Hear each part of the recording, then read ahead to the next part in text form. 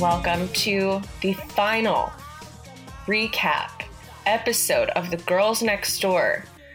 Oh yeah, this is Lady, you remember this, but you know that. I mean, it's me, Darlene. Like, you clicked on this. You know what you're listening to.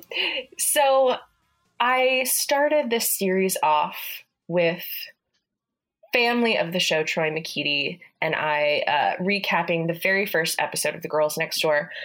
And I just said, I have to have a full circle moment in this emotional journey that we've all been on, and have Troy back to recap with me the final episode of Girls Next Door spiritually. Yes, there was a whole other season that went on after this episode, but of course the first 5 seasons are canon Girls Next Door, and the 6th doesn't count. So Troy, welcome. Thank you for being here. Thank you so much for having me, first of all. I am incredibly honored. I know what this means. Like, I know what it means to have gotten the first and the last episode. It's not lost on me. I want you to know that. And also, I just want you to know that this has been so enjoyable to listen to. Like, it's Thank because you. of you. No, I'm being 100% serious. It's because of you that I've delved back into this series. I'm watching Holly on YouTube.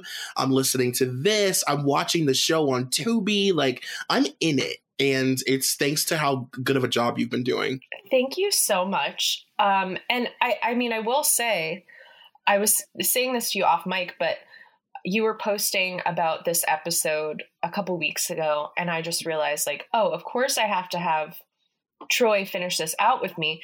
But it's truly because there's no one else that I feel like is completely on my level emotionally, spiritually, when it comes to The Girls Next Door. And like, I just couldn't risk having someone recap this with me that like didn't have this same emotional reaction and didn't have like the same attachment to these women as I do. I could not have any snark right.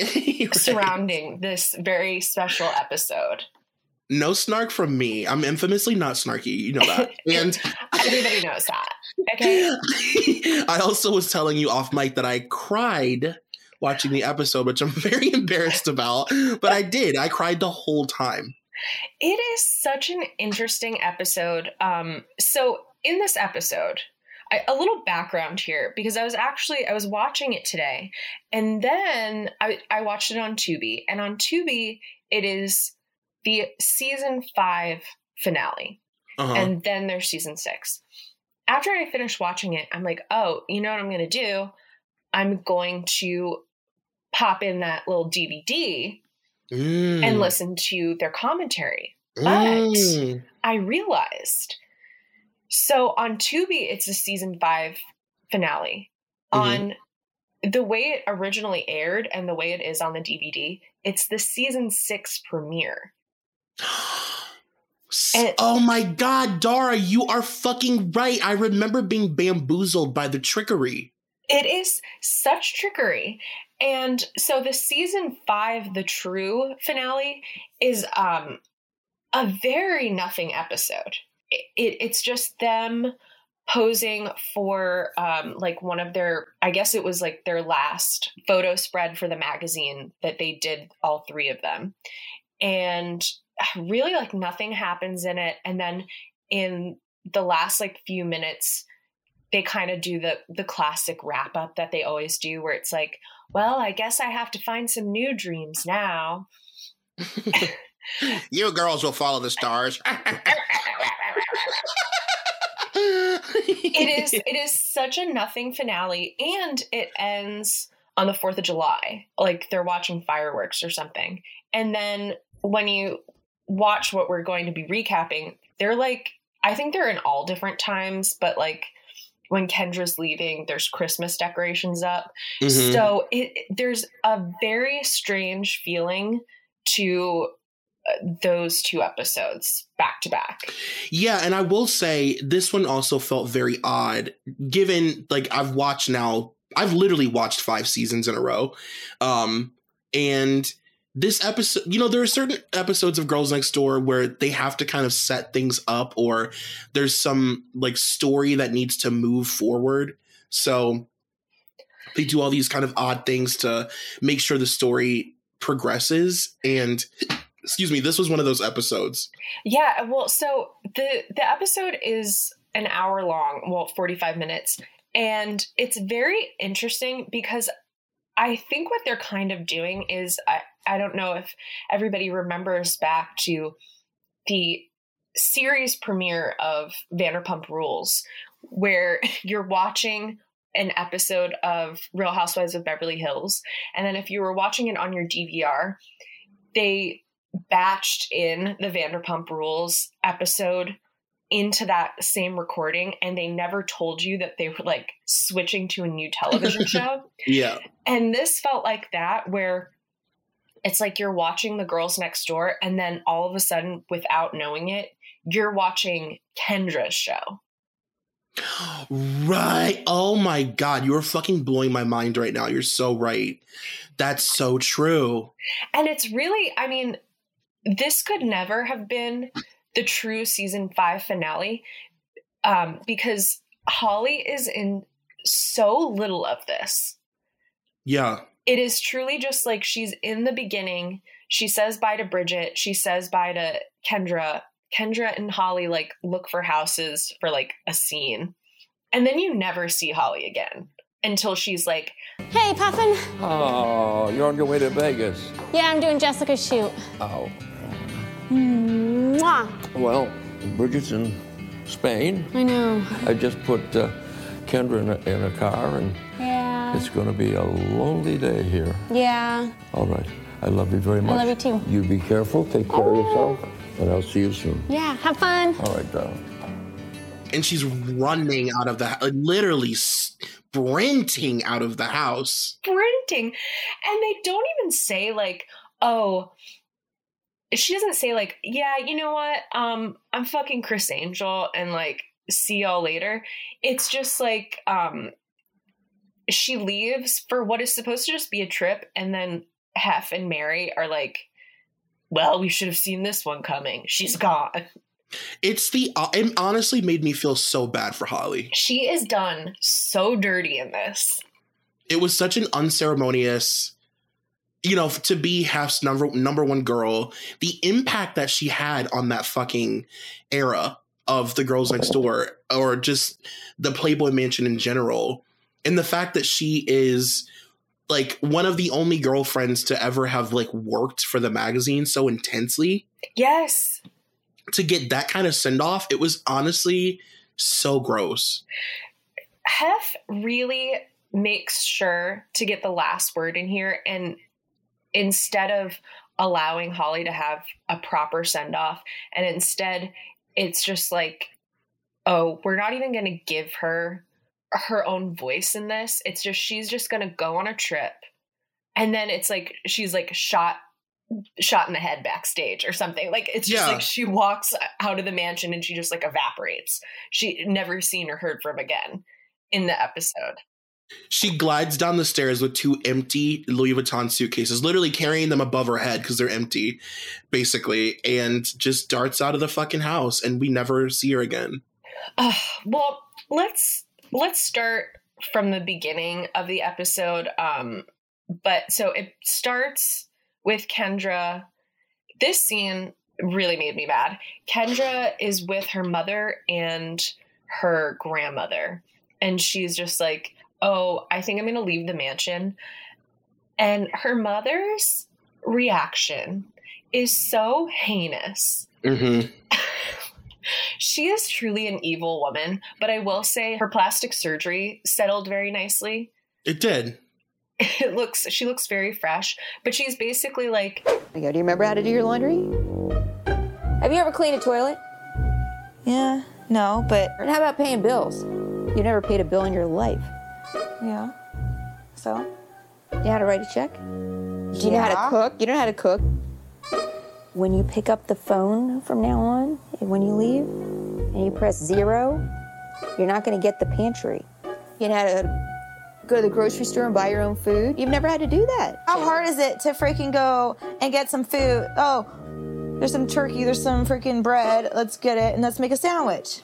Here's the money. You can't live on turkey sandwiches all your life. She's literally like bullying her daughter about wanting to leave her relationship with a 90-year-old man. And I honestly had forgotten, like, just because so many years have passed, I forgot about the very like Hogan-esque public fight between her and her family. I was like, oh my God, I forgot that her mom was so resentful for years that she left the mansion, like never forgave her, and like took it as like a dig at the family that she decided to leave her like hostage situation. There seems to be so much jealousy from her mother, like emanating from her mother. Like there's just so many times throughout the series where she says little things about how, well, you know, if only Hef would date someone a little older than Kendra, like I'd be there in a heartbeat. Like she seems so jealous of Kendra and everything that she has, and thinks that because Kendra had a troubled childhood, she owes her like to funnel all of the perks of living at the mansion. She's like owed that too. Yeah. It's so bizarre. And I felt so bad for Kendra, like just reading her book, the way everyone always kind of to her face said that you're worthless, you're not capable of anything. And then to just like see her mother say that after living there for 5 years. It's really odd. And it's especially odd now, you know, looking at this through like a 2022 lens and being like, wow, you really are truly upset that your daughter doesn't want to date this old man. Like, it's what parent would, you know what I mean? Like, what parent would push their kid, their 18-year-old? I mean, to think like that your daughter has been there since she was 18, and not once have you been worried. This whole time you've been not only excited about it, and like you said, having all of the perks and benefits and the money and the revenue like filtered to you. You're angry that she wants to move on from it. It was so gross. Her mom is vile. She is such a vile, vile woman. And she can tell herself all she wants that she was like this put upon single mother just doing her best. But like, no, seeing that, like, because also in Kendra's memoir, she talks about how her first 6 months at the mansion, she absolutely like was miserable, called her mother in the first couple months and said, I don't think I can do this. And her mom just said, what are you going to do? Work at Papa John's? Like, and then 5 years later, she's basically still saying that. It's so sick. She's the kind of mom that would like drive her daughter to like the Moonlight Bunny Ranch. Yes. At 18 out of high school. She's really that kind of woman. She really is there. And just the way she was like, well, you don't know how to do laundry. Like you're going to go to the grocery store. I mean, truly like basic things that anyone who's not completely brain dead can figure out. Yeah. She goes, you don't know how to clean a toilet. It's like, are you fucking kidding me? Look at the house she's buying. She's not going to be cleaning those toilets herself. She's going to have a cleaning lady. It's so bizarre that it was such a trigger for her mother and her grandmother. Like her grandmother was also, she wasn't as adamant, but she was backing up her mom. Oh, totally. And at the end of the day, it doesn't matter where your kid is living. If they're 18 years old, whose fault is it that your kid doesn't know how to pay a bill? Exactly. You still have contact with your child. She's not in another country. You go there all the time. Yeah. You're telling me like she doesn't have a credit card? She's 23 and she's been, I mean, at this point, making good money for like, I would say probably like the last 2 years by that point. Totally. And you're telling me that, you know, she doesn't have a car lease or anything like that she has to take care of. Like I just also, maybe I was reading into it, but I really felt like I could see it in Kendra's face, just the reaction, that how disappointing it was to hear that from these two women. 1000%. And she knew from the very moment she even introduced the idea, not even just of moving out, but that she was starting a new relationship.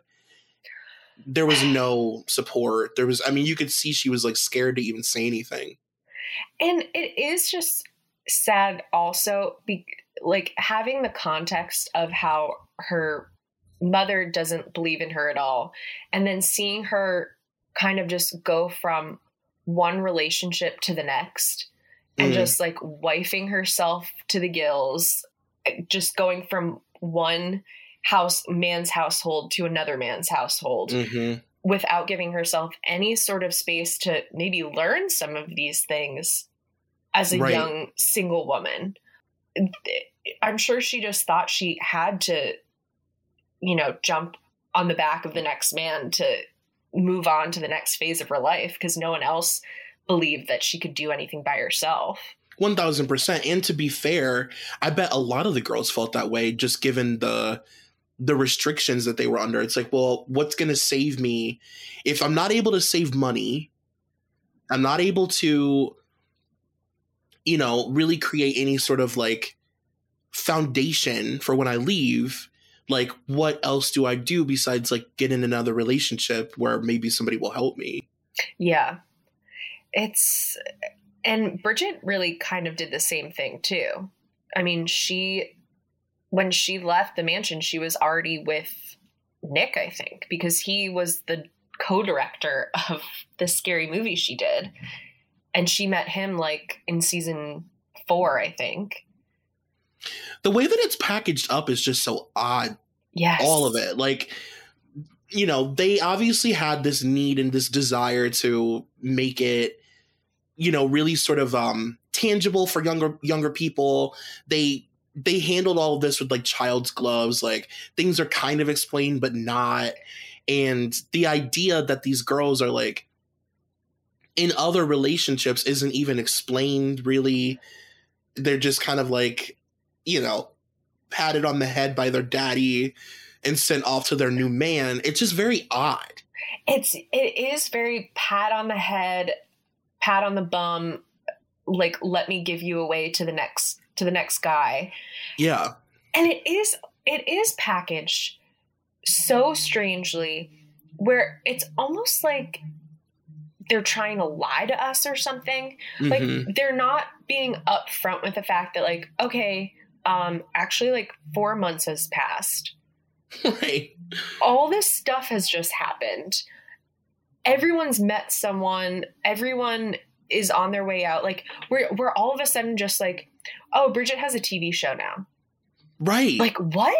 Since when? I know. It's so, like, literally overnight, according to the producers of the show.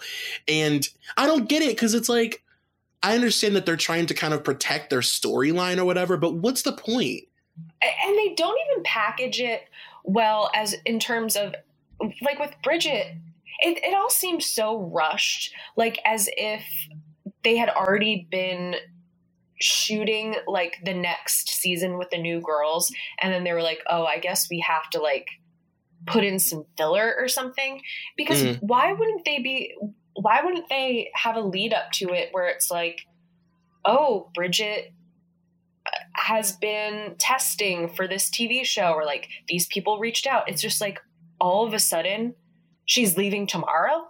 The lead up would have been great. The lead up would have been so entertaining and so interesting.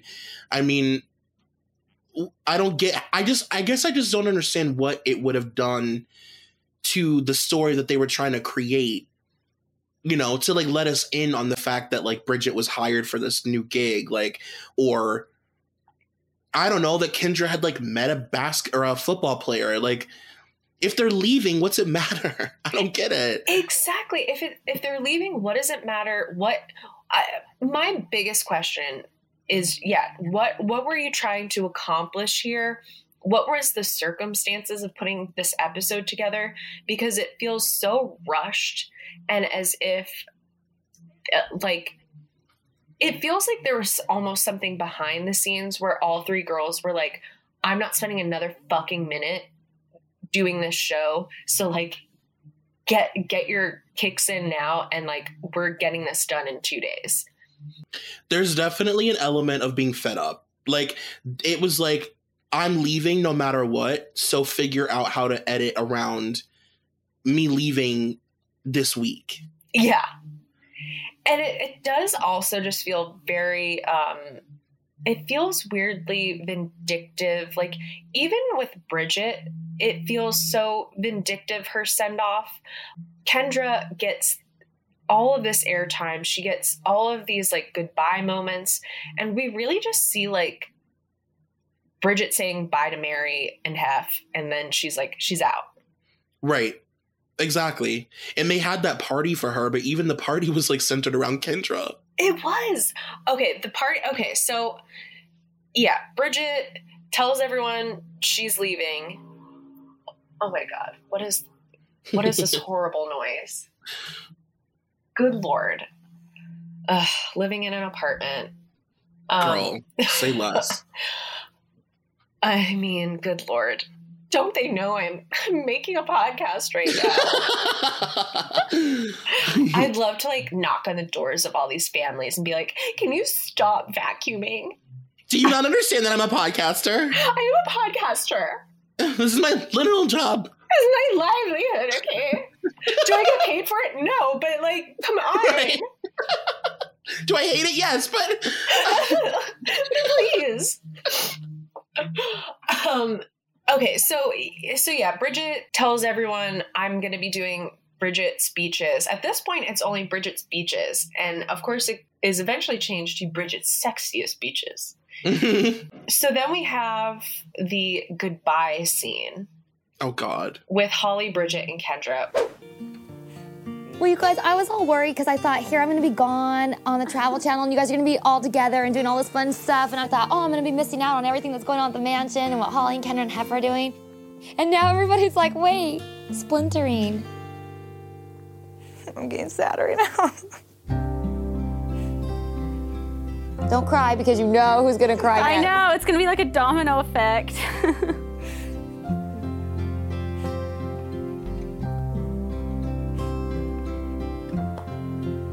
I really do, like, out of all the stuff like we've ever been through, like, you know, like I really do love you guys. I really do. The domino effect started. Like, I really do love you guys. I'll always be here for you guys. I love you too. Like, you guys are like my sister. Like, my sister's the only person who ever knew what it was like to grow up with me, and you guys are the only ones who'll ever know, you know, what it was like to be here. And Holly, I thank you for like accepting me the way you did in the beginning. Of course. I can't believe this is actually happening because I thought it never would. It's crazy. We've done this together, you know? Without one of us, this wouldn't have happened. Right. We picked each other up when we were down, you know? We all worked together so hard. And we've been through a lot together. And I feel like we have a special bond.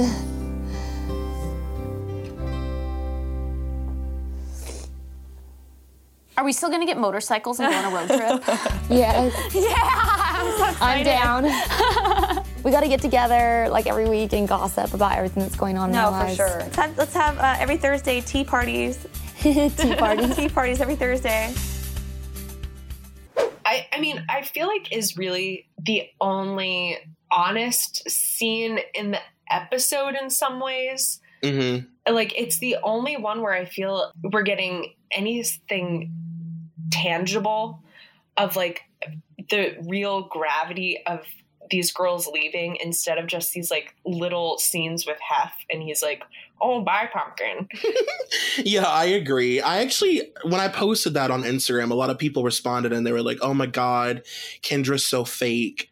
And I actually, within the context of the whole episode, I actually believed that Kendra was being pretty genuine. Like, I think that she was just, you know, when you're like going through something like that, like your emotions are heightened.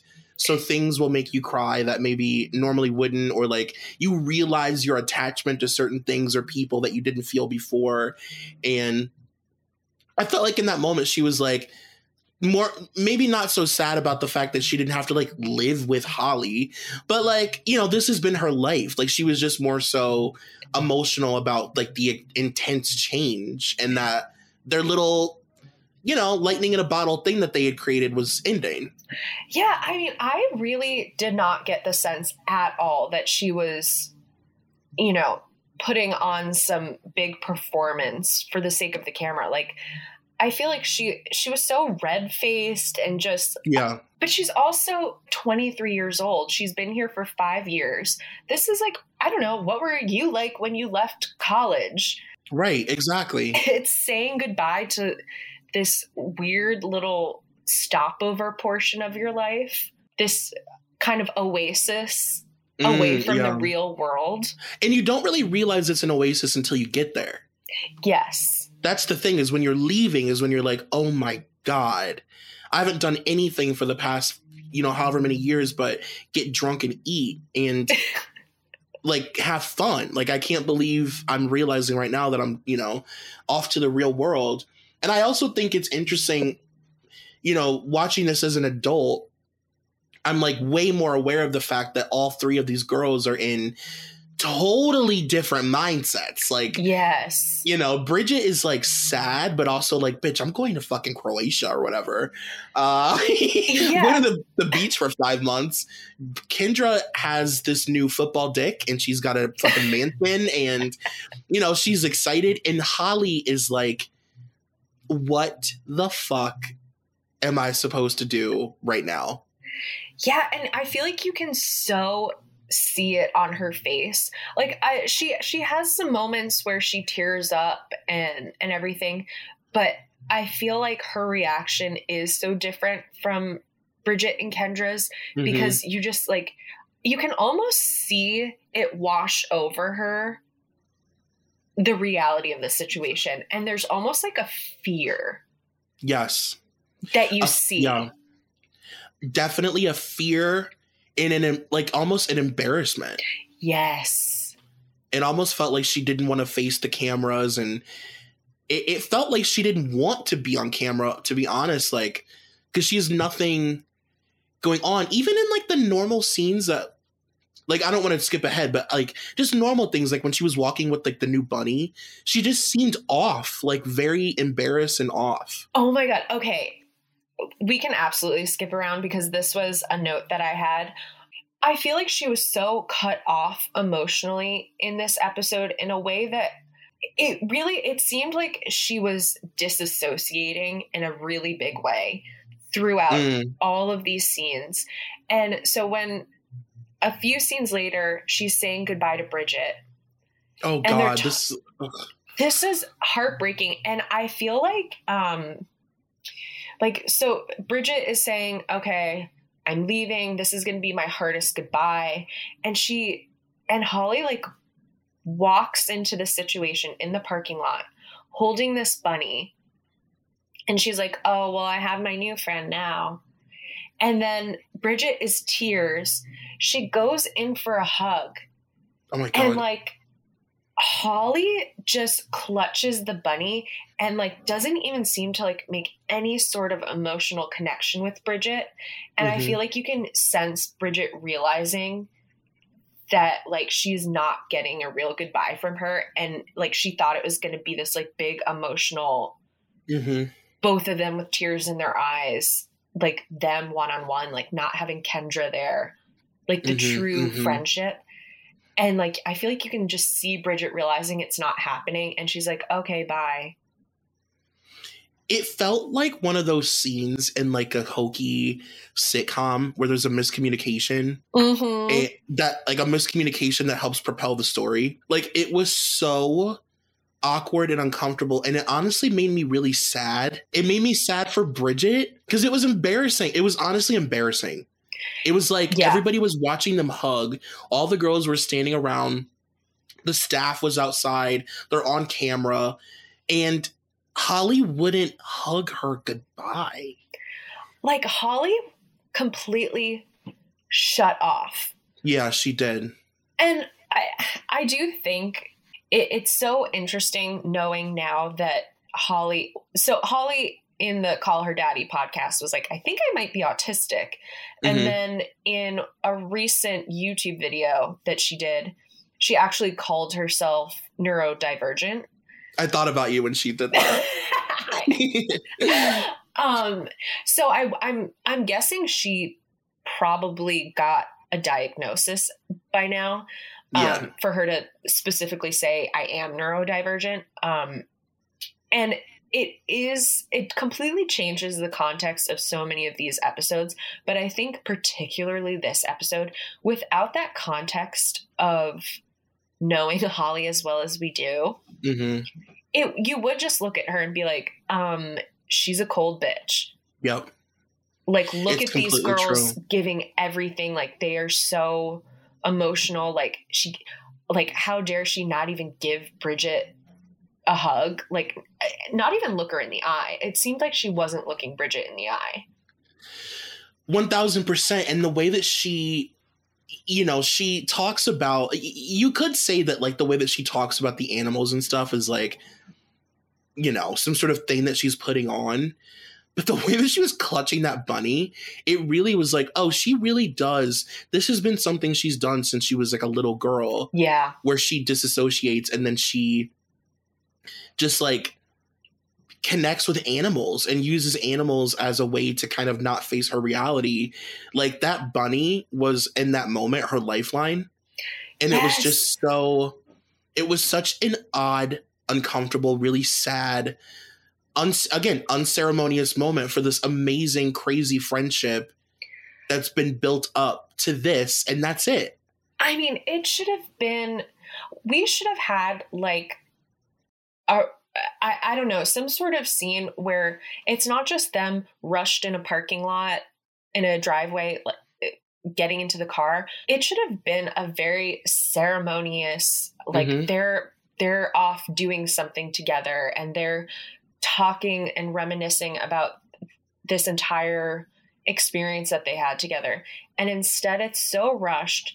And I also think, back to the neurodivergent thing, the bunny is very, number one, emotional support animal, but also her like petting it, like, that's stimming. Oh, yes, absolutely. Totally.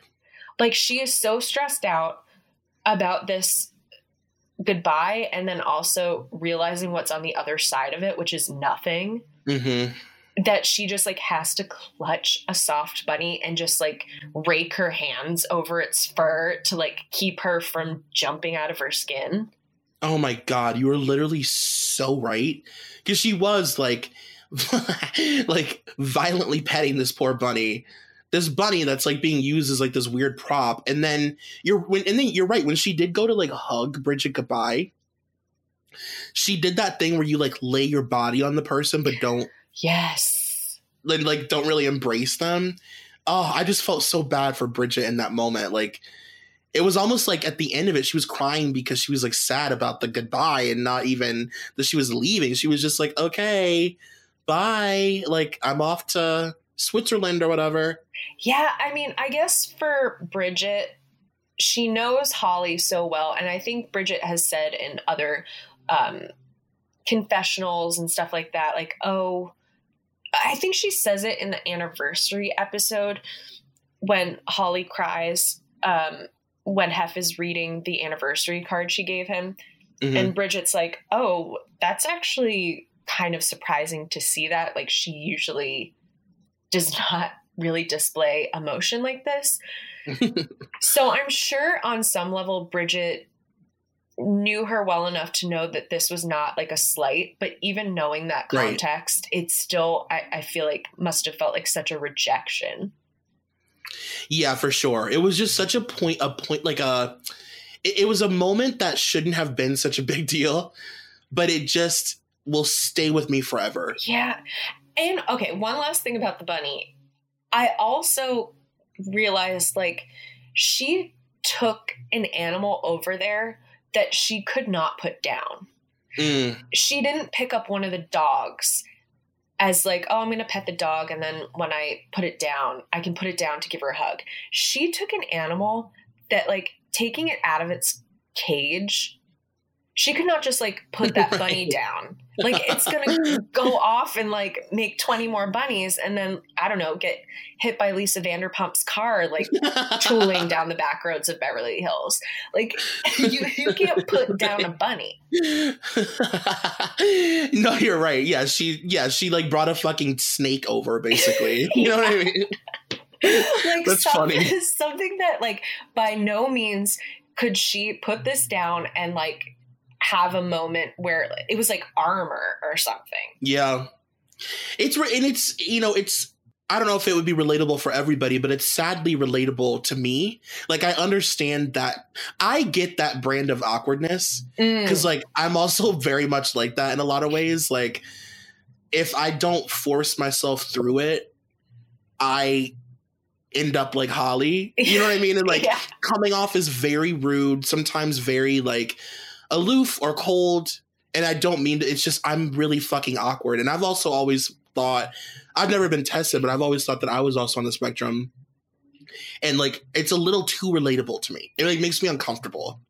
Yeah. I mean, I've always related to Holly too with the, with a sense of people thinking that I'm being a bitch. And it's like, I can promise you with every inch of myself that like, I'm not trying to be, I just like, I'm like in my own world. Yeah. Like I'm just trying to make it through this interaction and not come off as whatever. Like if you could hear the thoughts in my head, you know what I mean? You're pitying me more so. Exactly. But yeah, that is a truly devastating scene. And I hope that Holly continues these recaps on her YouTube, because I would love nothing more than to have her go through this episode and talk about really what was going on, because she talks about it in her book, but like, I don't think it's like in depth enough. And I don't think she has, as much awareness of herself as she does now. And I would like to see if she would give us more of a context of like, oh yeah, this is when I realized. Oh, Dara, you cut out. Can you hear me? Can you hear me? Yep, you're back. My internet just like went out. I feel like whatever is going on in my hallway out there, just like someone just like unplugged my internet for a second. It's Hef's mischievous ghost. He's wiggling your cords. Oh my God. Actually, okay, I'll have to leave this in because I just have to say this. I weirdly had a dream about Hef last night. Of course. He's infiltrating your spirit. He is infiltrating my spirit. And the dream was like I was his girlfriend. Oh. But I was also like still with my partner. And and Hef like took me and a bunch of other girls and my fiance like on a vacation. And then my fiance took a shower and Hef started screaming at me because he was fine with my fiance being there, but he can't use his shower. That is too much to have another man use his shower. It's sick how like on point that is though. Like, right? It feels very real. It felt very real. It was tough. It was only a matter of time before he came to you in your dreams. Honestly, I feel like he's going to haunt me for the rest of my life. Yeah. Because you're disturbing his legacy. All those fucking scrapbooks, those 2,000 scrapbooks, you just erased all of them, basically. I just threw them in a pile in the middle of the mansion driveway, and me and that bunny fucking lit a match. Okay. Yes. Like an Ashley Simpson CD in 2004. Yes. Lit on fire outside the mall. Okay, so I forget what I was saying before. Like, you know what? Who cares? We can jump back into the episode.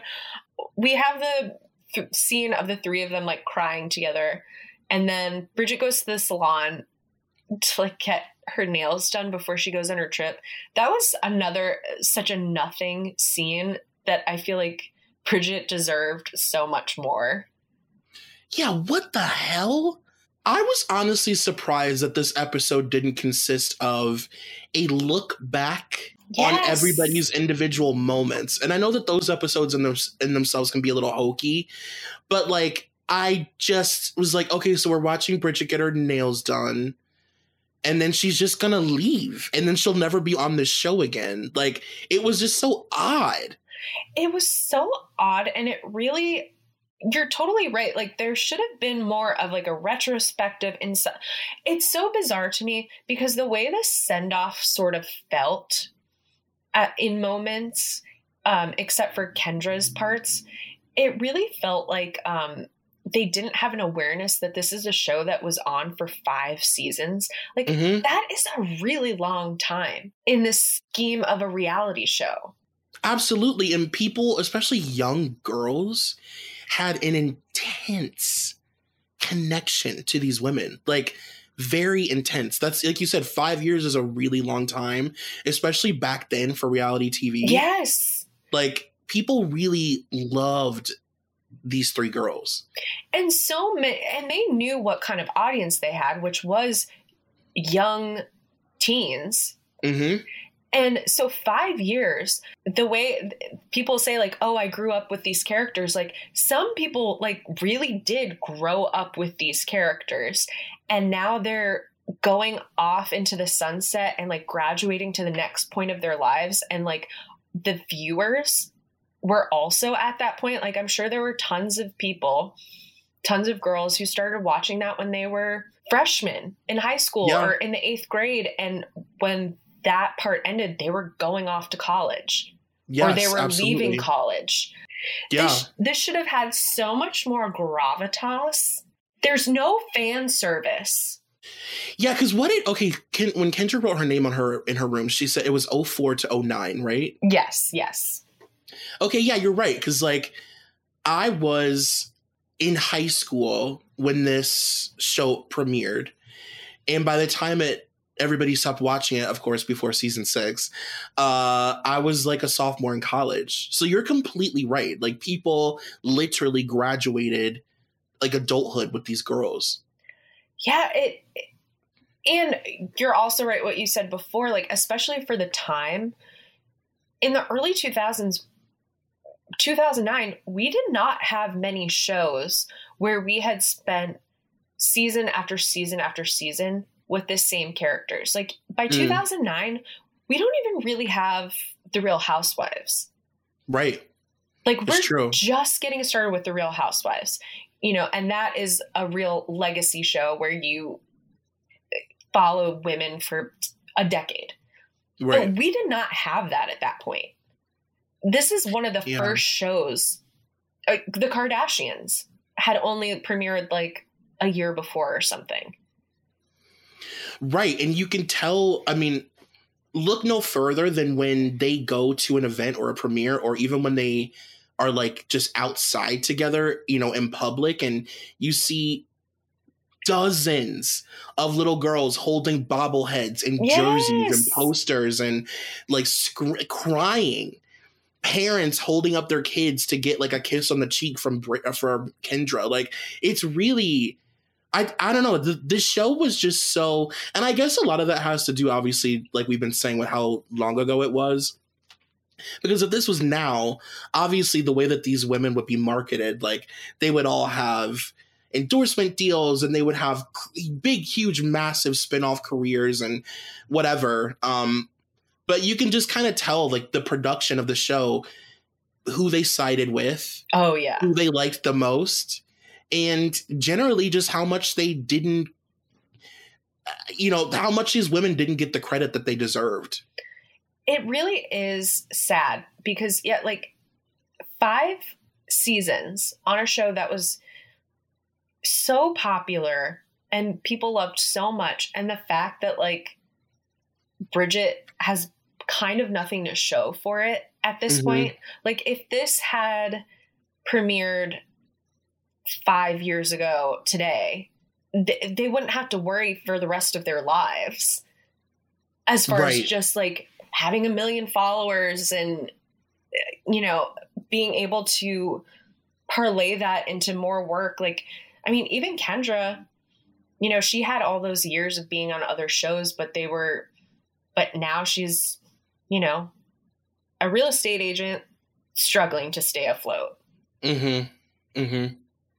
Do you think that it has anything to do with the fact that, I don't know, maybe like production didn't want to like close the door like fully on the possibility of these girls like being on the show somehow again?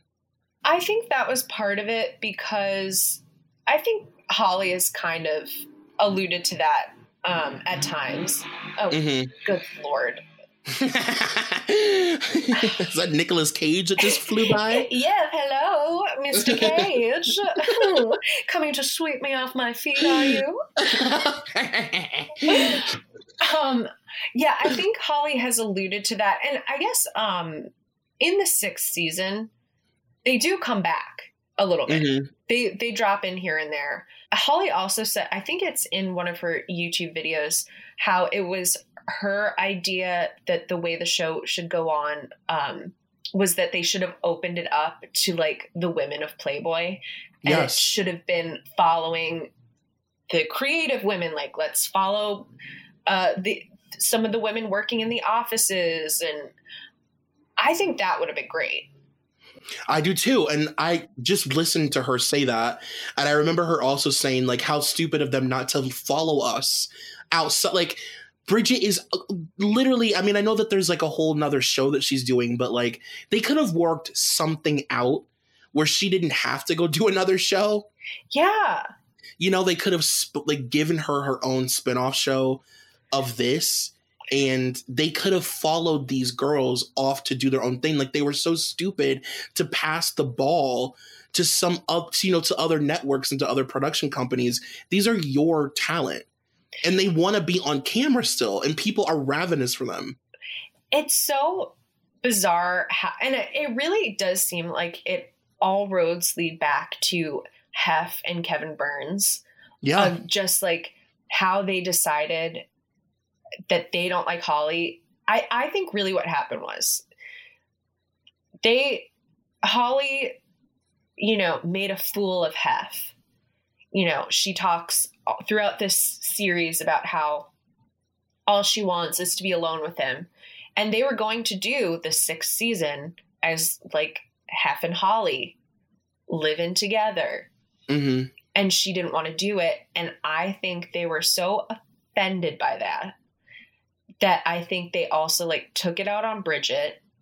And I think like Kevin, who was so obsessed with Hef, I think he was just also a misogynist, and he just loved Kendra because she fucking played ball the way a man likes a woman to, a young woman. Yeah.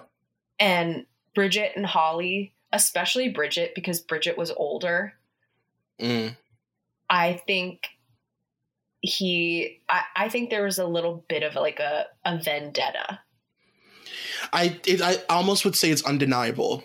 Like, given how this final episode played out, like you said earlier, the fucking red carpet that was rolled out for Miss Kendra. Oh my God. I mean, it was literally like the amount of times Kendra said in this episode, I'm excited for for whatever is coming. I'm nervous. I'm scared to leave this all behind. Like, it really was this was Kendra's episode, and everybody else was a bit player in her big giant ceremony of leaving it all behind. Like, even her walking out and getting that last, I mean, it was just, this is Kendra's moment.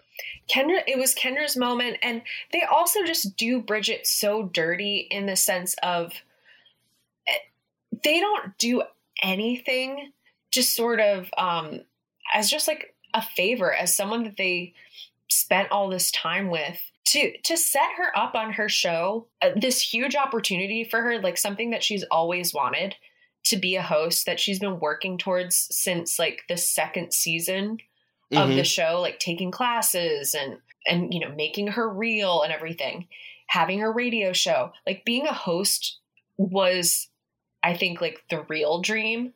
Yeah.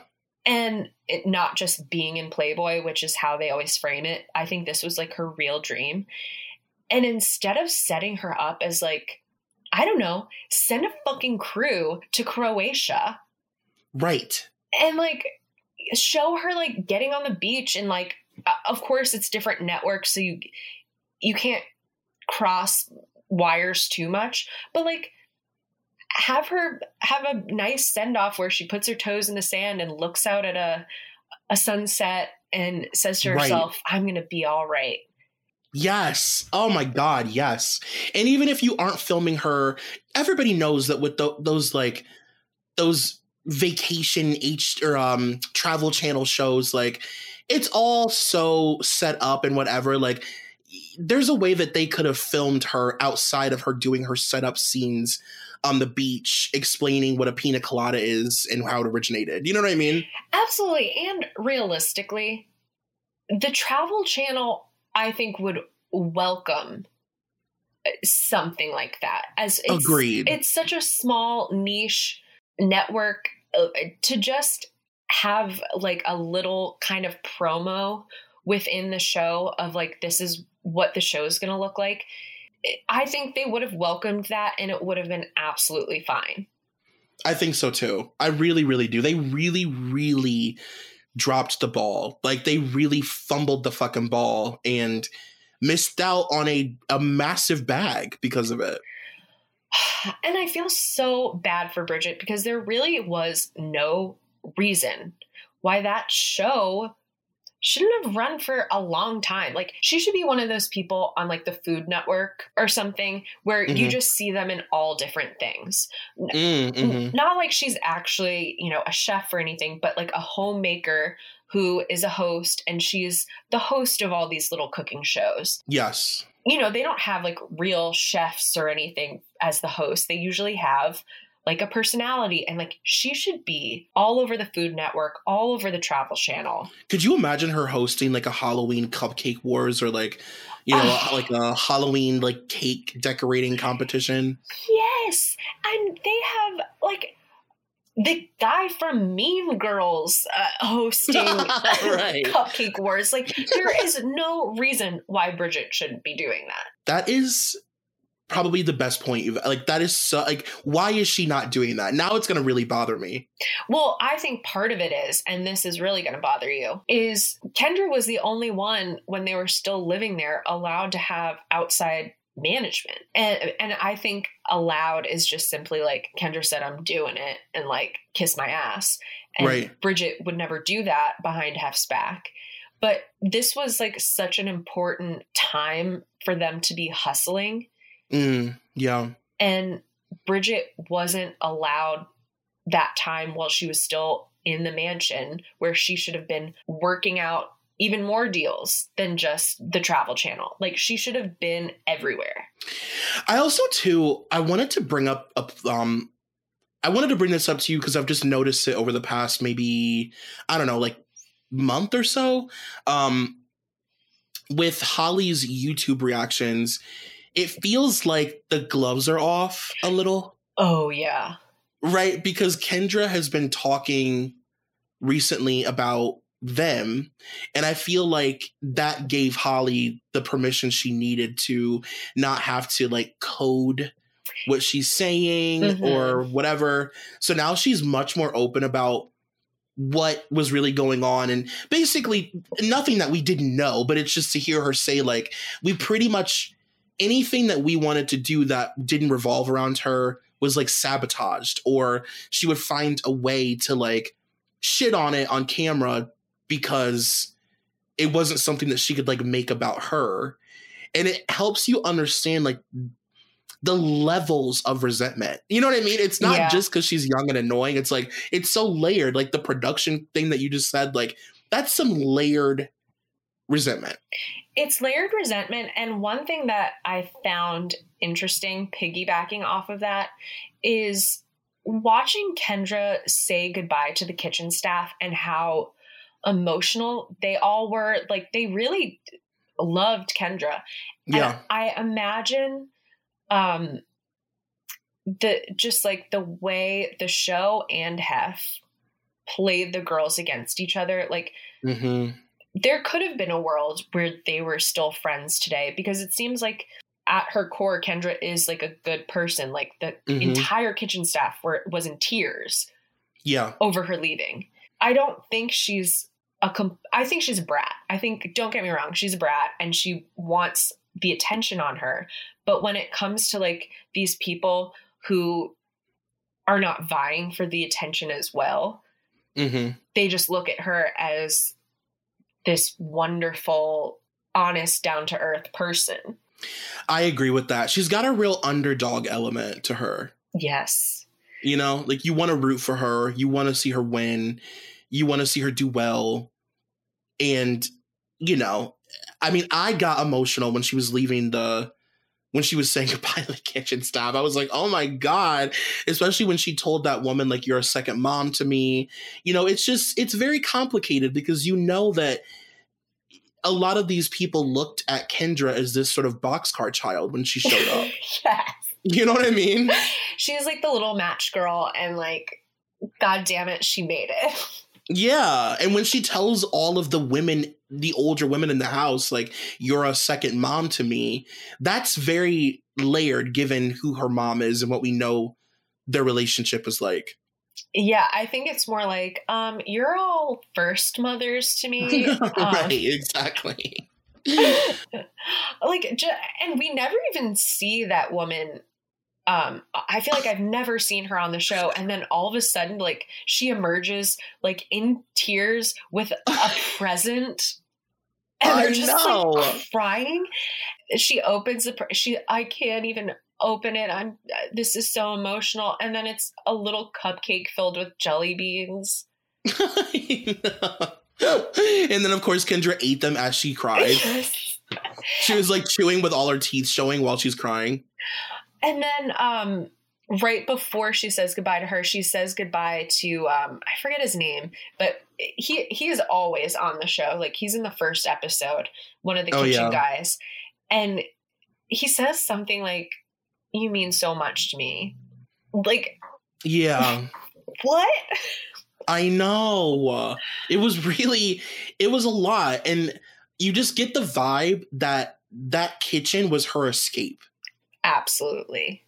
That's where she went to, like, have camaraderie with people, you know, that weren't jealous or competitive, or, you know, that didn't have, like, there weren't politics involved. Like, she could just go down there in her pajamas and be a goofy idiot and eat nachos and, like, laugh her ass off.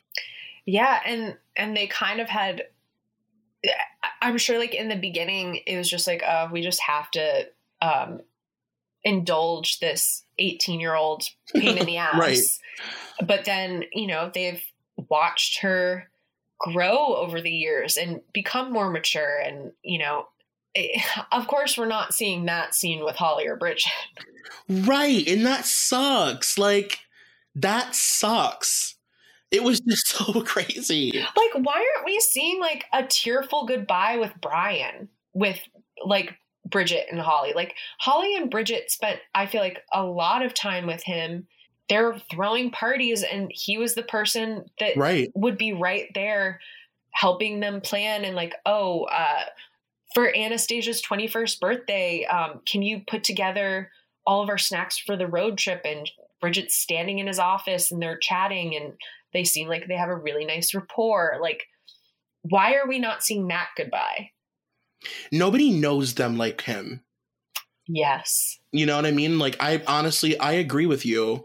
And even, like, you know, I understand that, like, Holly is not, like, the most warm person. No. But, like, she was working for, like, the way that she describes it on her YouTube channel, like, by the time she had started working for the magazine, like, that was where she really came alive, and, like, she really was herself and was able to be very, like, open and, like, connected to people when she was working with the staff. And, like, it would have been cool to see her, you know, she's built this crazy thing, like, working for the magazine, and there was no ending to that. It was just like, all right.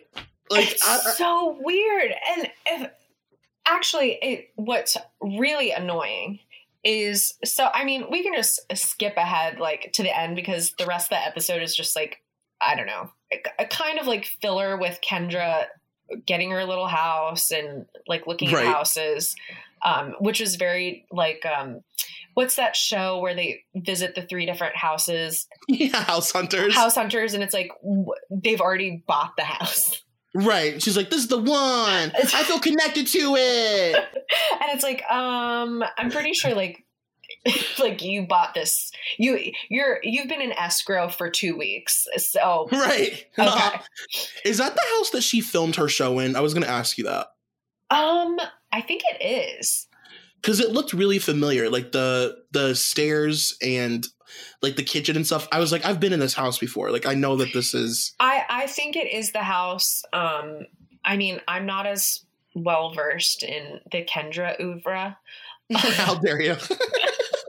But I'm pretty sure that is the house, at least for like a couple seasons. Yeah. So skipping ahead. So then Holly is just like gone.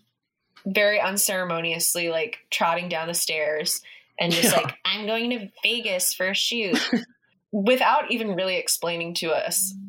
It's like, oh, okay, well, I guess they're broken up. Like, we have to use context clues with Hef and Mary talking that she's gone for good. Like, they don't even really like say it. But one of the things that pissed me off was the way Hef was like, I have sensed for the last few days that Holly is not really happy. I think she really hasn't been happy for the last few months. She wants very much to have a marriage and children, and that isn't in the cards, and I understand that wish, and You know, I think that if we really would have been paying attention, we probably have seen that coming, because the minute the magazine became her passion, all of a sudden it was a different Holly happening. Yeah. So, you know, I thought initially that the obsession with working on the Playmates in the photo department would complement the relationship. and make it stronger. Yes, give absolutely. you a working relationship, yeah. right? But I understand the other half, but, you know, she really wants to be married and have children, and you know, it's heartbreaking. I never thought I'd find a girl at this point in my life that I would want to spend the rest of my life with, and Holly is that girl. It's a shame because she was absolutely the most perfect person for you in the world. well, I thought that letting her have a job would make us closer. And Mary being like, yeah, she completely changed after she got that job. That was so shocking. It was shocking. I could not believe that both of them said that on camera with a straight face. It just felt so sexist, too. First, Hef is like, well, I understand she wanted to get married and have kids, which is like, yeah, I mean, let's just all be realistic here. Like, she's a young woman. She wants that. It's not happening here. But then Mary introduces the job part of it. And then he's like, yeah, but really, I think it was more about marriage and kids. And it's like, or maybe she was finally happy, like having a purpose. And also like, yeah, she wanted to get married and have kids, but like, she doesn't even get married and have kids for years after this. Like, she still has like 3 or 4 more years before she has a kid. Right, like Holly is in a place of not even being able to stay on vacations for for longer than a couple hours at this particular moment. Like, you know, she can't, like, she left and really actually like partied and did all the things that she couldn't do. Like, I that whole being the number one girlfriend, the politics of that were so blurry back then. Oh yeah. And I feel like a lot of us thought that Holly was upstairs with Hef and like lived this amazing life, and all of the other girls wanted to be her. And now, you know, we've learned that it's the complete opposite. Nobody wanted to be the number one girlfriend. It was like a you have to do it. No, you have to do it, like hot potato thing. Yeah. And she really suffered a lot by being the number one girlfriend. She didn't get to do anything. So it's not like she left the house and had a million babies. She left the house and like went out to bars for the first time and was able to drink and talk to people. Yeah, I mean, even in her book, she talks about, I think it was when they were filming the last season, or maybe in between the last season and then her leaving, how her and Bridget wanted to go, I guess it was right before Bridget left.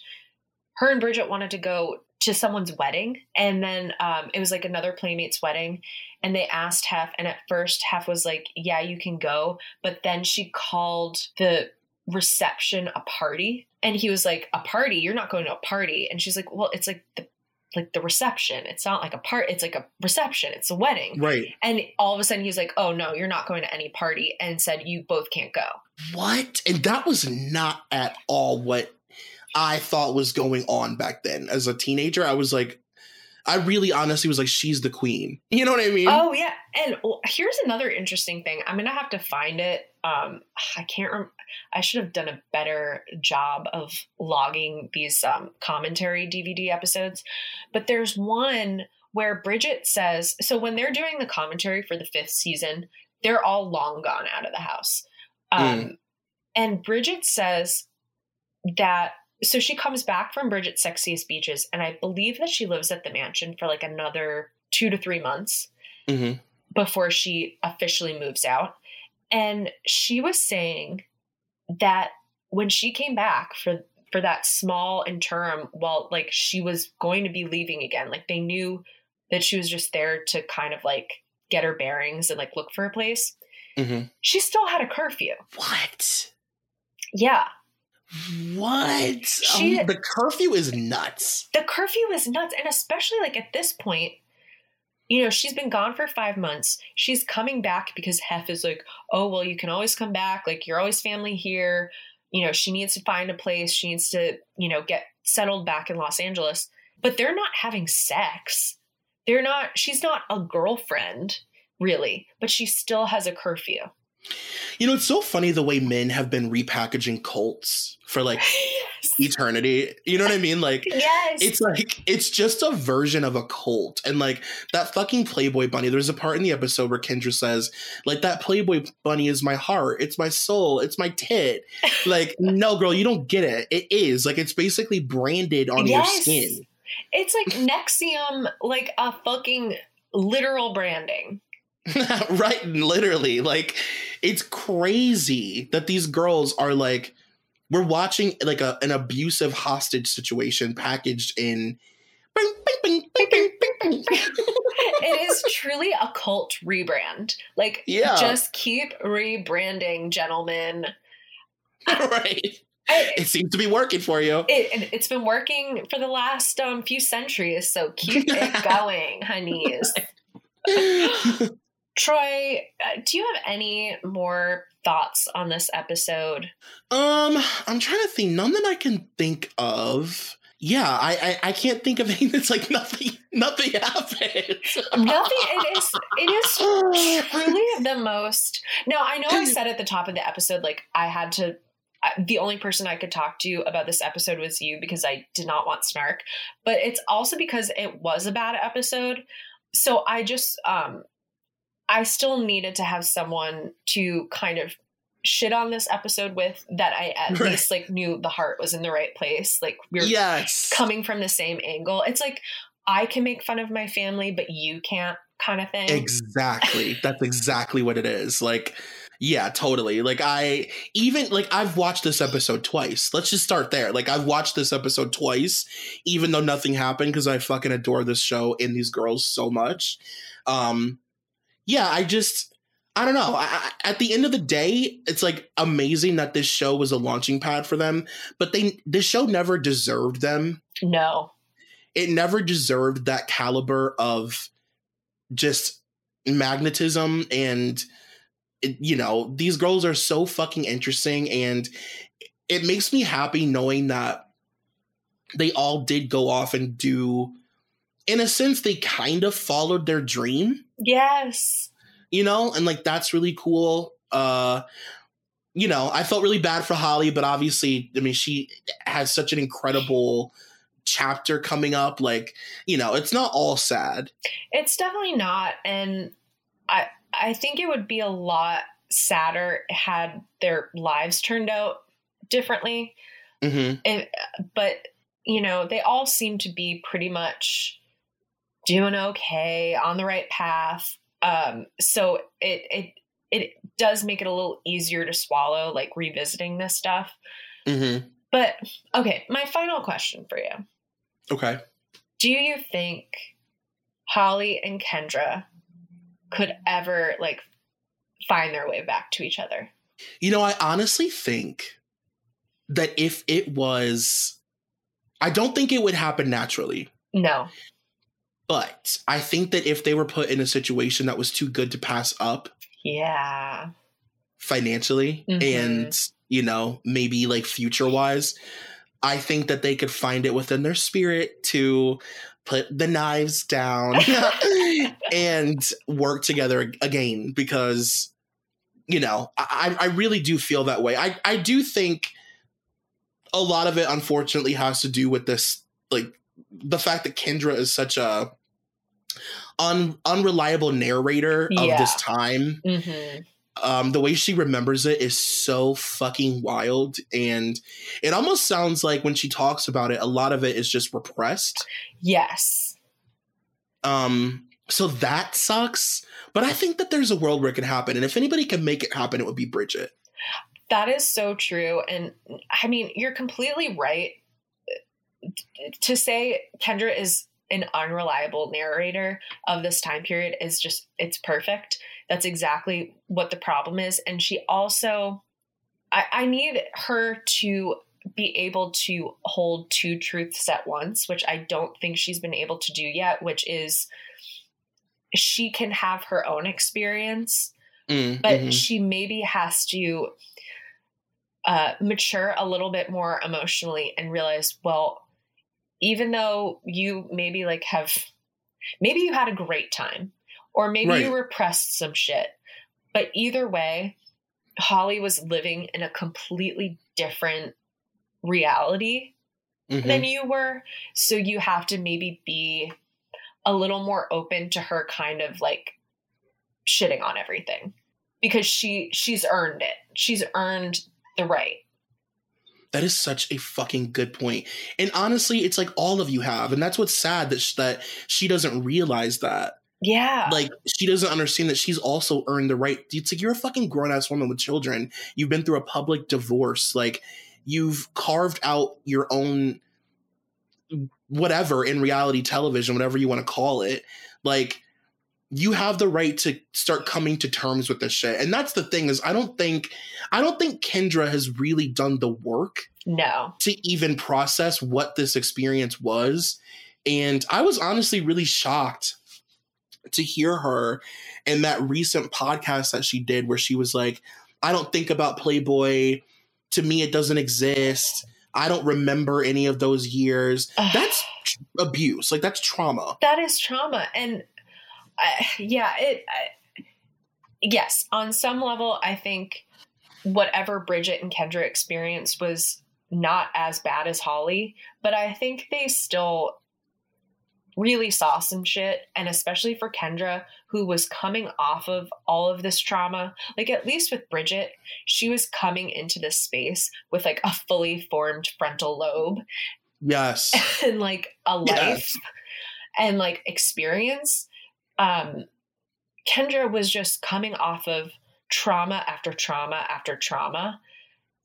And it just doesn't seem like she's done any of the work to kind of deal with it. And I think she's just so focused on like, I'm a mom and like, that's what I'm focused on. And the way she talks about just like, even just dating, like, it seems so, she's so cut off emotionally. Like, she doesn't want to date. She wants to be married, but like, she can't bring herself to like date people or like put herself out there. She's like, all I can do is focus on my kids and like focus on trying to make a living for my kids. That's the only thing I can do. And then I like have sex with some like friends with benefits, but like, that's it. It's really sad. It is. It's really sad. And it also makes me sad that Kendra found herself in that, like, I don't even know how you would categorize it, but it's hard for me because I use Kendra as the example most of the time. But that category of reality star where it's like, my trauma is my paycheck. Yes. I can't believe that that's where Kendra ended up. Like, I really honestly never saw that for her. And she really got stuck in that. Like, when you get stuck in that cycle of celebrity fucking marriage boot camp, and, you know, all of her spinoff shows were about, like, that Tori Spelling sort of yes hamster wheel that can go on for decades. Like, that's a really, really tough corner to paint yourself in as a reality star. I feel like the difference between Holly and Kendra, the way, like, right now, Holly is obviously, like, airing her trauma out for a paycheck. Mm-hmm. But it feels like more like her reclaiming something. It's like what she wants to be doing and what she wants to be talking about. It doesn't feel like she has to do it. Whereas Kendra, it really feels like she has to. Yes. Oh my God, that's such a good point. And it also just feels like once Holly is done airing all of this out and, like, getting it all out, I feel like she has all of these other avenues that she could go down. Mm-hmm. Whereas, I mean, I guess Kendra is setting herself up with real estate, but, like, hopefully that works out for her. But it just feels like right now she's really painted herself into a corner where she, like, has to do things she doesn't seem like she really wants to be doing. Yeah, and I think that goes back to what we were saying earlier, that she never really had, you had said that she, like, left Hef and then immediately jumped into this marriage. And it's like, I don't think she knows who she is. And then she immediately had children. Yes. Who is she? She went into this house, was told basically who she was going to be at 18, lived there for 5 years, moved out, met a guy, got pregnant, got married, divorced him, and now here she is. I don't think she knows who she is at all. Like, I think she's learning, but I feel like she's, like, really between a rock and a hard place where it's like, well, now I'm a parent. That is the most important thing that she has to focus on. Yep. And being a single parent, and I don't know how much Hank contributes, like, financially at this point. Mm-hmm. It's like she has to put all of that mental energy that maybe she could have at some point put into herself and, like, discovering herself and working through her trauma. Like, all of that energy is going into keeping her head above water. Are you going to cover Kendra's World, or what was it called? No, I simply cannot. I honestly, like, I was just like, oh, should I do more, just in general, more recaps? And then I was just like, you know what? I just need to put it to bed with Troy, because I'm kind of at a point where I can't imagine anyone wants to hear anything else about this stuff for me. Like, I feel like I could. Well, I appreciate that. I feel like, is there anything left to say? I mean, I could still talk about this for years, but, like, yeah, I don't know. Sometimes you just need to put the baby to bed. No, no, I completely understand. You have to be like Seinfeld and end while you're on top. You know what I mean? Exactly. I don't want to run this into the ground. Okay. Yeah. Don't be Glee. Oh, Troy, this was truly a delight. I could honestly, like, go on for another 3 hours, but I won't. I had so much fun. Thank you so much for letting me do this. Honestly, I feel like I was able to expel a lot, honestly. I mean, thank you for, you know, you're really just, like, on the constant rotation. It's like, I need my big guns in here. I need my Troy. I'm happy to be your big guns. Troy, where can everybody find you? What would you like to plug? Tell us everything. Well, I have 2 podcasts, one called Dunzo, Dunzo, and the other called Beyond the Blinds that I host with my friend Kelly Williams from Laguna Beach. And our Patreon for Beyond the Blinds is patreon.com/beyondtheblinds. And we do 2 episodes a week. One of them is tame, normal, and then the other one could get us sued. So we put it behind a paywall. And then you're also doing some live shows, which Troy's coming to LA. And of course, I will be there to be in the audience and cheer you on. I'm so excited. Yeah. The links for tickets to our live shows are in my Instagram, just Dunzo Pod Instagram. We'll be in LA, New York, Boston, and Chicago. The Boston show is sold out, but there's tickets for all the other cities. Oh my God, you're sold out. I'm so proud of you, my king. Thank you. I know, it's crazy. Oh, I'm so proud of you. I love you. I love you, honey. I love you. I love you too so much. Well, everybody, please, rate, review, subscribe, etc., etc. And I hope you enjoyed these recaps.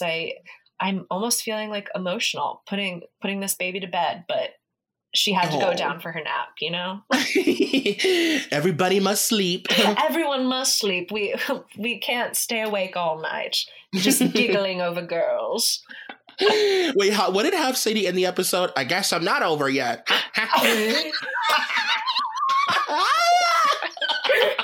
He's like, I keep on rolling, keep moving on. More girls. More girl. And then the 2 little twins saddle up to him and all is right with the world. Our show now. It's our show now, Daddy. All right, you guys. Love you. See you soon. Bye. Bye.